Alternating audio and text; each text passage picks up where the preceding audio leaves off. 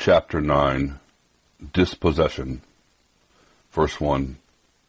And it came to pass after these things that Naboth the Jezreelite had a vineyard which was in Jezreel, hard by the palace of Ahab king of Samaria.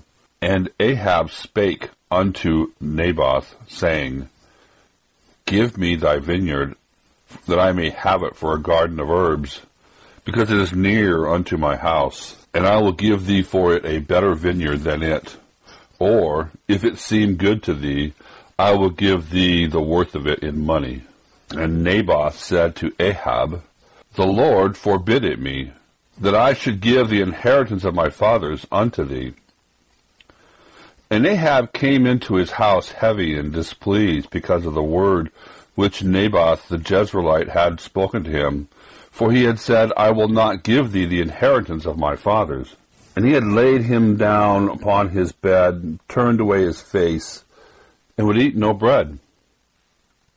But Jezebel, his wife, came to him and said to him, Why is it thy spirit is so sad?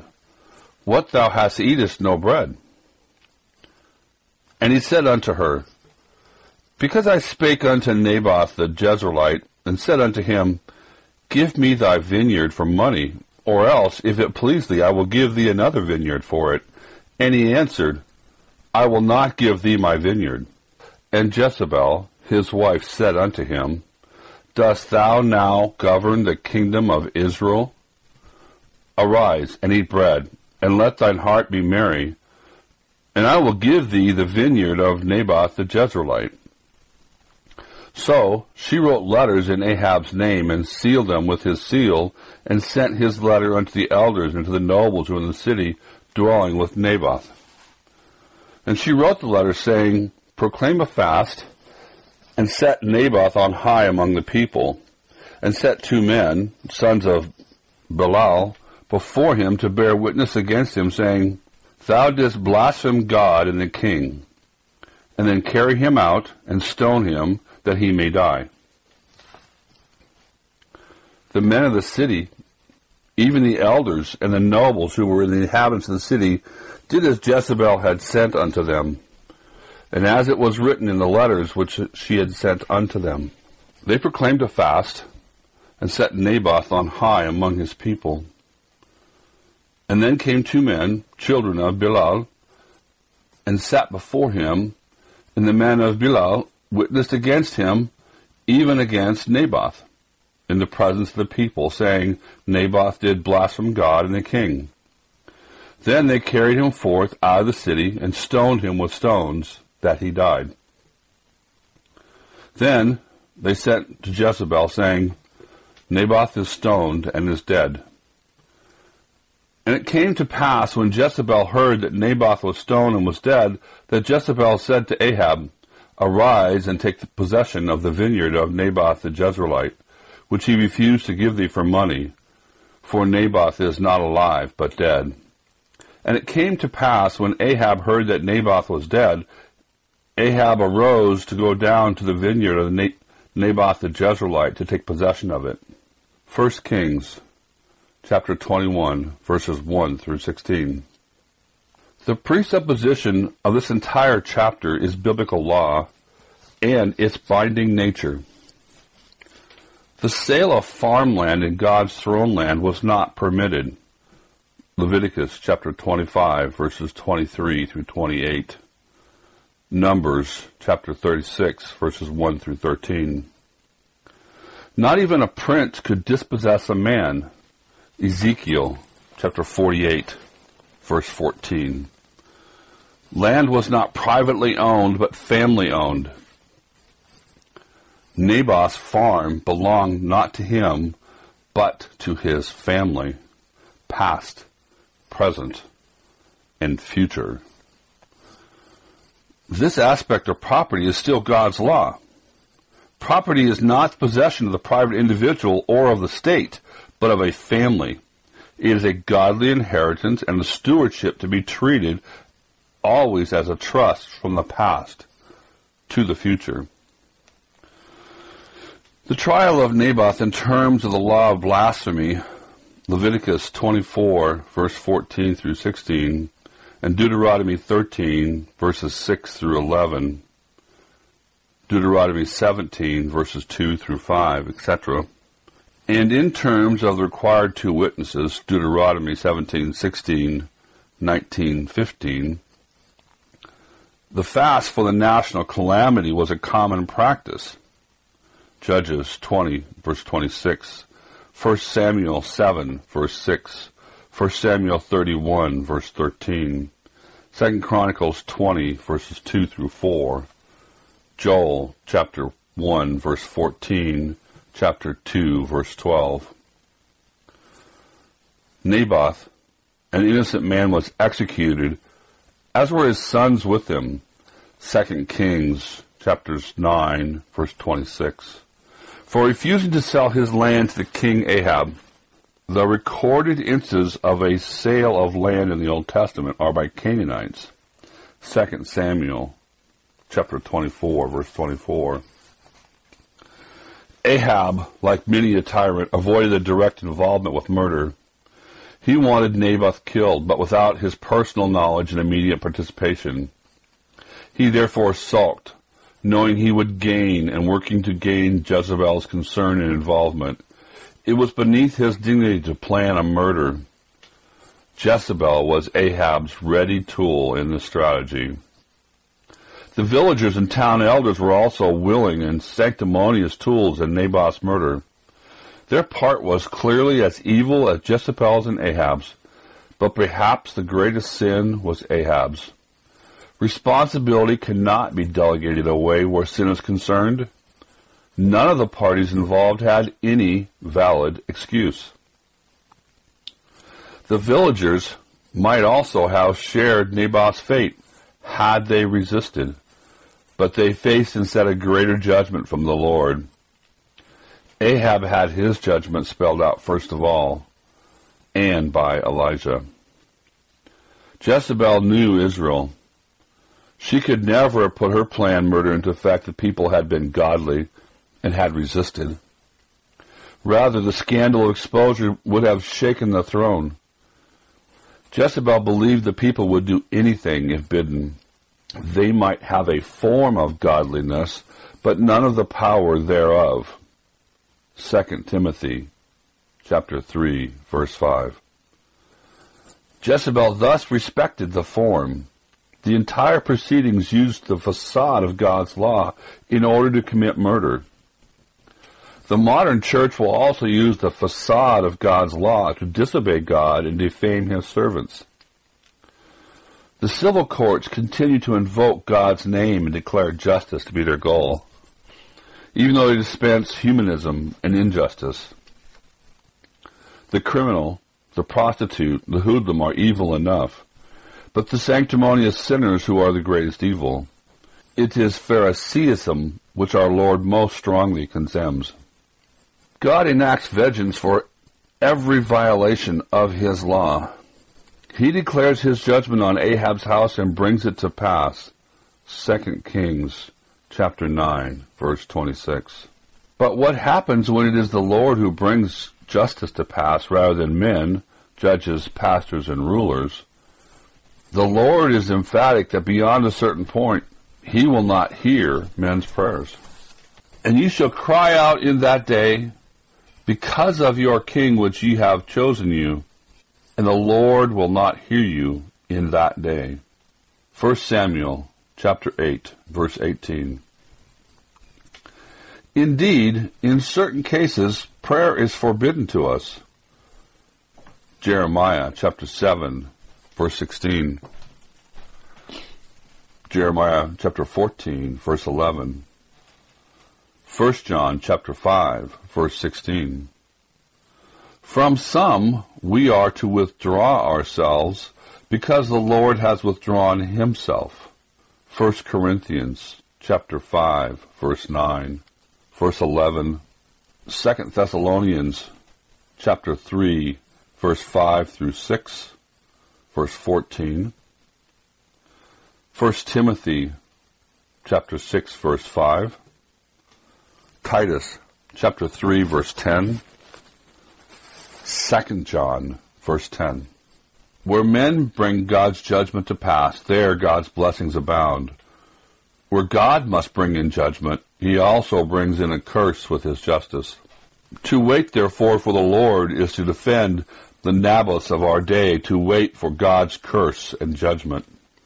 The whole city of Jezreel was involved in the guilt of Naboth's murder. 1 Kings chapter 21 and verse 13.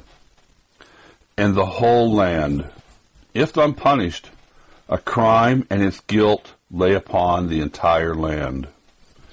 If an injustice were wrought involving God's name and law, as in the murder of Naboth, all partook of blasphemy and incurred the death penalty. To be silent where God's law is broken or misused is blasphemy. The silence of Israel before Ahab and Jezebel was rooted in syncretism. Like Ahab, the Israelites believed in God after a fashion, but not to the same degree as the devils do in hell, who believe and tremble.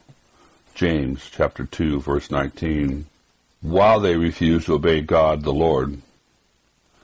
Israel trembled before Ahab and Jezebel, not before the Lord.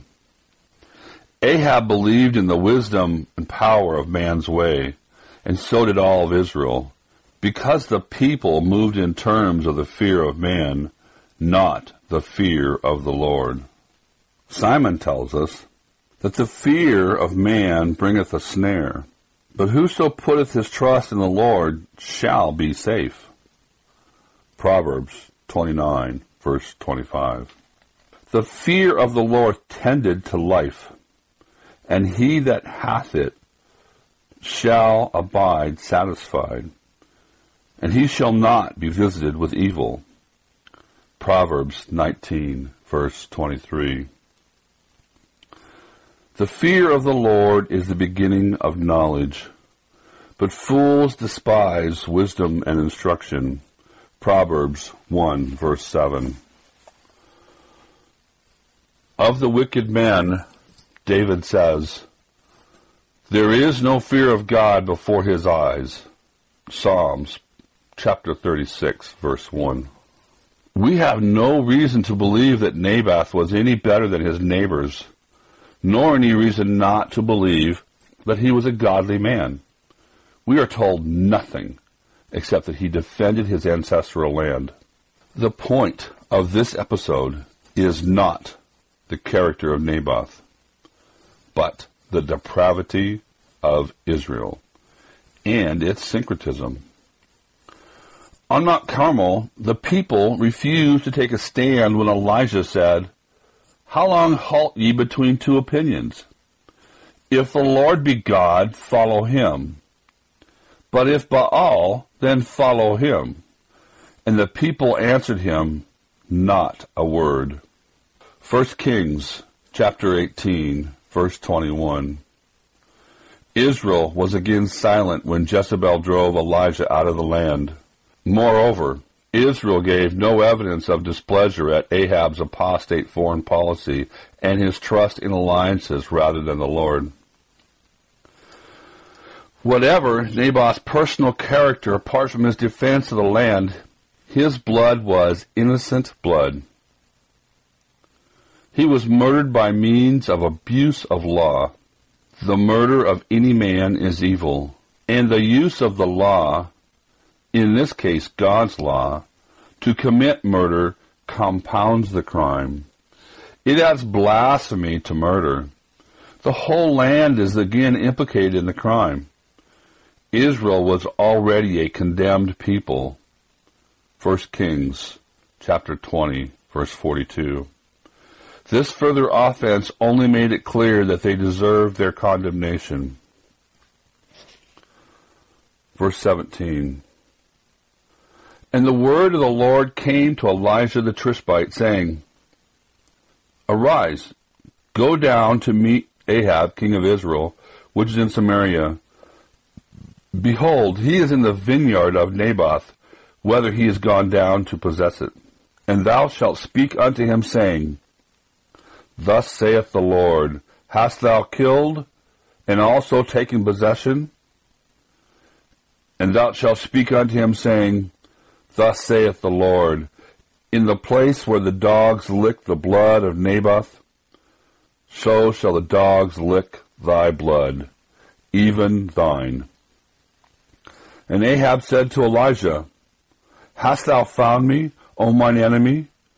And he answered, I have found thee, because thou hast sold thyself to work evil in the sight of the Lord. Behold, I will bring evil upon thee, and I will take away thy posterity, and I will cut off from Ahab him that pisseth against the wall, and him that is shut up and left in Israel. And will make thine house like the house of Jeroboam the son of Nebat, and the house of Baasha the son of Ahijah, for the provocation wherewith thou hast provided me to anger, and made Israel to sin. And of Jezebel also spoke the Lord, saying, The dogs shall eat Jezebel by the wall of Jezreel. Him that dieth of Ahab in the city the dogs shall eat. But there was none like unto Ahab, which did sell himself to work wickedness in the sight of the Lord, whom Jezebel his wife stirred up. And he did very abominably in the following idols, according to all things, as did the Amorites, whom the Lord cast out before the children of Israel. And it came to pass, when Ahab heard these words, he rent his clothes, put a sackcloth upon his flesh, and fasted, and lay in the sackcloth, and went softly. And the word of the Lord came to Elijah the Tishbite, saying, Seest how Ahab humbled himself before me? Because he humbled himself before me, I will not bring evil in his days. But in his son's days I will bring the evil upon his house. 1 Kings chapter 21, verse 17 through 29. A fundamental principle of biblical law is blood for blood. Whoso sheddeth man's blood, by man shall his blood be shed, for it is the image of God he made men. Genesis chapter 9, verse 6.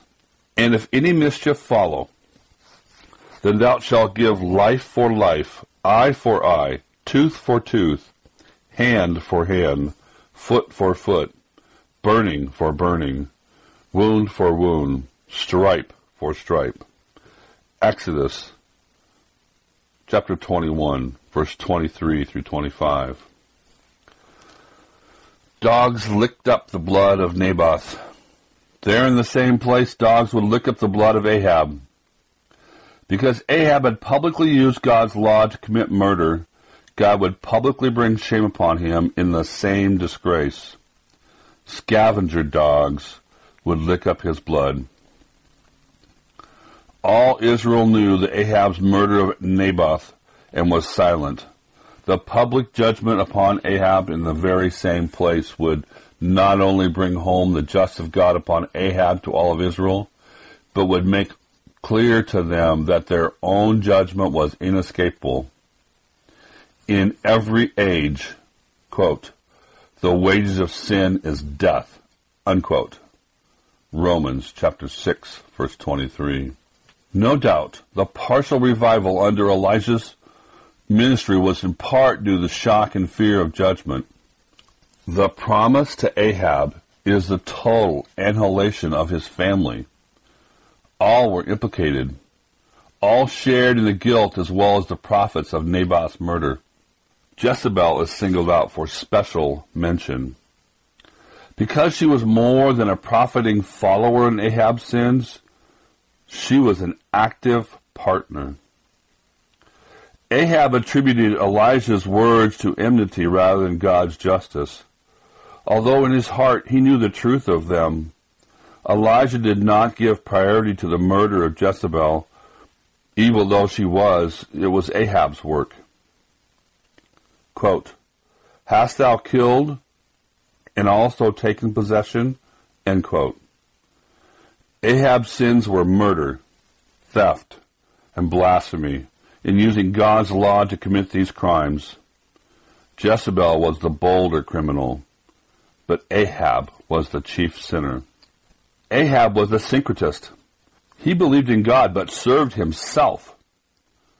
Where God suited his purposes, he obeyed God, no doubt. But where Baal suited his purposes, he was a Baalist. At all times, it was his own way and will which Ahab obeyed. As a result, the prophetic author of 1 Kings compares him to the totally godless Amorites who had been dispossessed from Canaan. Humanism, man's way, means dispossession. It is pursued in every age by men like Ahab as the means to possession. Murder, theft, blasphemy, and false witness are used to increase man's power, kingdom, and glory, and for a time they seem to succeed. Asaph describes in Psalm 73 his dismay in seeing the prosperity of the wicked, but in seeing God's purposes. He understands the coming judgment and God's unfailing righteousness. David tells us, and our Lord repeats it, that, quote, "The meek shall inherit the earth, and thou shalt delight themselves in the abundance of peace," end quote. Psalms 37:11, Matthew 5:5. Dispossession and captivity are the lot of the wicked. Ahab had, quote, sold, unquote, himself, Elijah declares, quote, to work evil in sight of the Lord, end quote. He had made himself a slave to evil and unto judgment, and a felon's death he would go. The judgment was a shock to Ahab, whose conviction now equaled that of the devils. He both believed in God and trembled. James 2 and verse 19. We are told that in terror he rent his clothes and put on sackcloth, fasted, quote, and went softly, end quote. The New English Bible renders, quote, went about muttering to himself, end quote, implying panic to the point of instability. Apparently, too, he was in prayer. At any rate, the Lord stayed the total destruction of Ahab's dynasty until after Ahab's death. But God did not lift the judgment of dispossession. In our day, the nations are virtually all heedless of the Lord. The historically Christian countries are filled with Ahab-like churches, nominally Christian, and to all practical intent, humanistic. They compromise with the Molech Baal of statism, of the humanistic law and education, with indifference to all but the minimum forms of the faith and routine. They say, Lord, Lord, and refuse to know him. They turn with hatred on all men who take God at his word. Like Ahab, they call God's faithful followers enemies. They accuse them of troubling of Israel of God. 1 Kings chapter 18, verse 17. But the Lord in his time shall trouble them and dispossess them. His judgment upon them shall be more severe than on Sodom and Gomorrah. For to be outwardly of the Lord and to despise his law word is blasphemy, and more fearful sin than open unbelief and sin.